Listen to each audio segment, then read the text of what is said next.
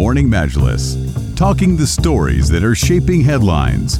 This is Pulse 95. This is Pulse 95, and a very good morning on the Morning Majlis. Welcome back. We are celebrating the Emirati Women's Day here on the station, and we've had very fruitful discussions, and very engaging topics have been discussed. And this time, we're moving away from speaking to a car mechanic to something that floats in the seas, the big ships. And we are going to be speaking to the first Emirati ship captain, women captain as well, Sahar Rasti. She used to work as a captain at the Abu Dhabi Maritime Services Company, now is a founder and chairwoman of her own company, the SJR Group. A very good morning to you, Captain Sahar. Good morning.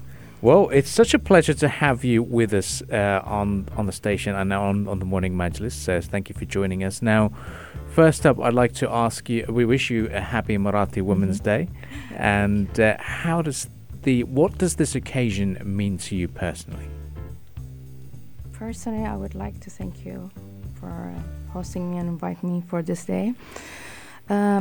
Emirati Women's Day means to me a lot. Confident, bright, more mindful as a leader. Powerful, courageous, and they are remaining us with a theme that calls each for equal.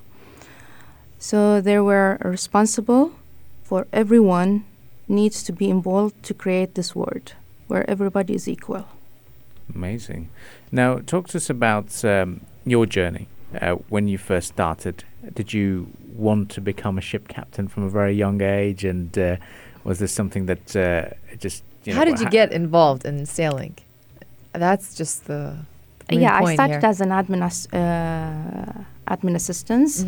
And then I just kept going everywhere around the port, and I get some curious in one department why there is no ladies there.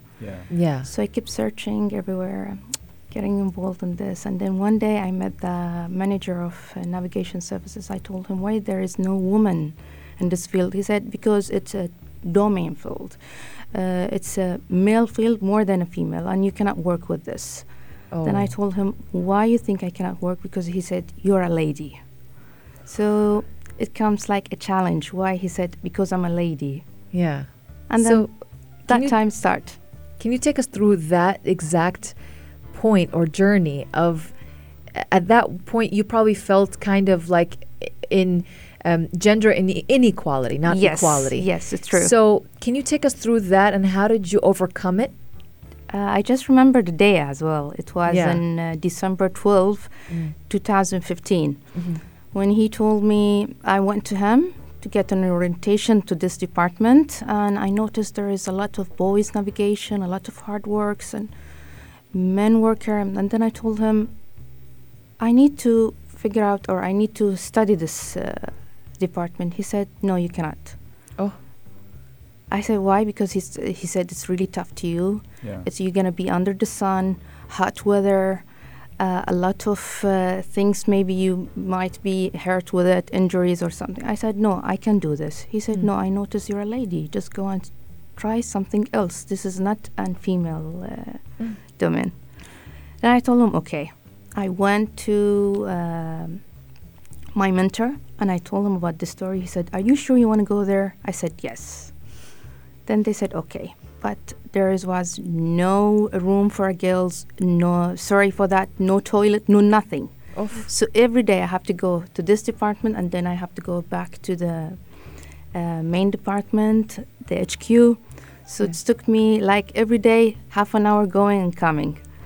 Then, But you proved yourself. Yeah, I proved it, and he was seeing that on me, Yeah. but he want me to suffer and to be more power. He challenged you. Yeah, he challenged me. So he put me through the sea, and he told me one day, okay, you will go and sail with the captains, and you need to do some work. I said, what kind of work? He said, you need to maintain and scrub the boys. Oh. I said, really? He said, yes. And then you're going to paint it. And you're talking about 2.5 ton. Wow. I said, and under the sun. Yeah. And I said, really? And the weather was 42. Uh-huh. He said, yes. Then I grab my scraper and then start to scrap it. And you can find this picture. Yeah, I can. Yeah. Yeah.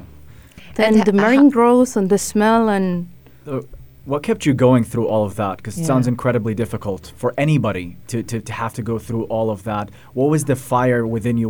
What's the thing that kept you moving through it all? the challenge. You like the challenge. You Yes. like being challenged. Yes. Have you always been that way? Yeah. I don't like anyone to tell me you cannot do this. Yeah. And even I'm suffering with this, even with the family. If they told me you cannot do this, I have to do it. This probably has nothing to do with anything, but what is your zodiac sign? What are you, like a Leo? Are you a I don't know. Burjic?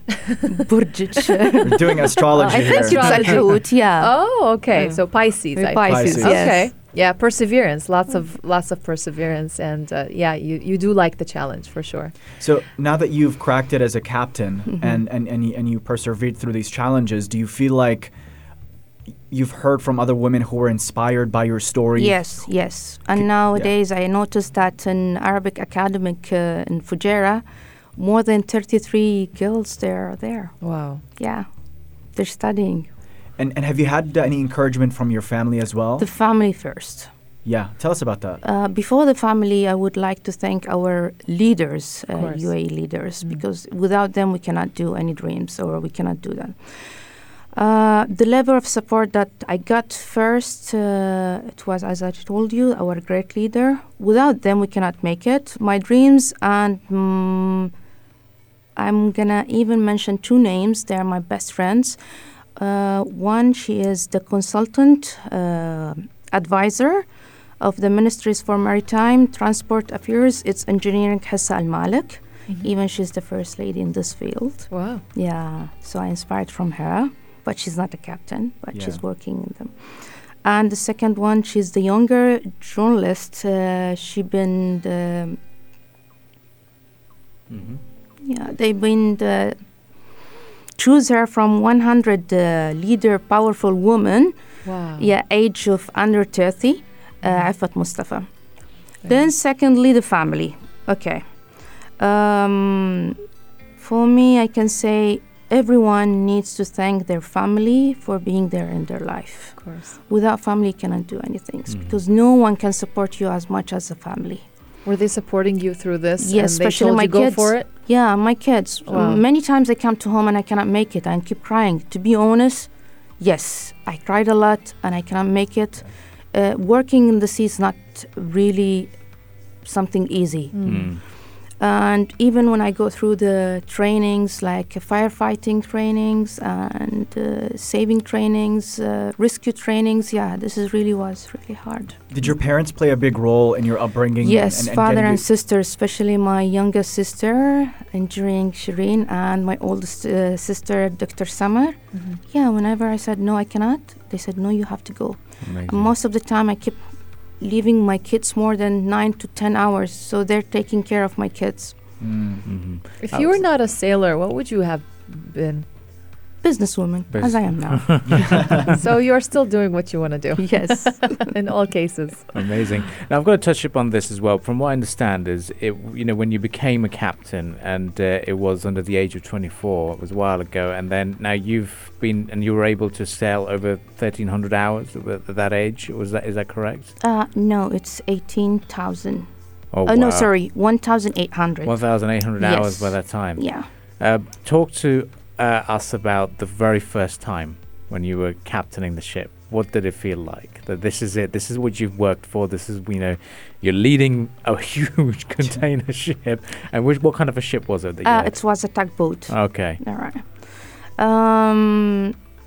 Yeah, I remember the first experience when I Yeah. started using the wheel steering. Yeah.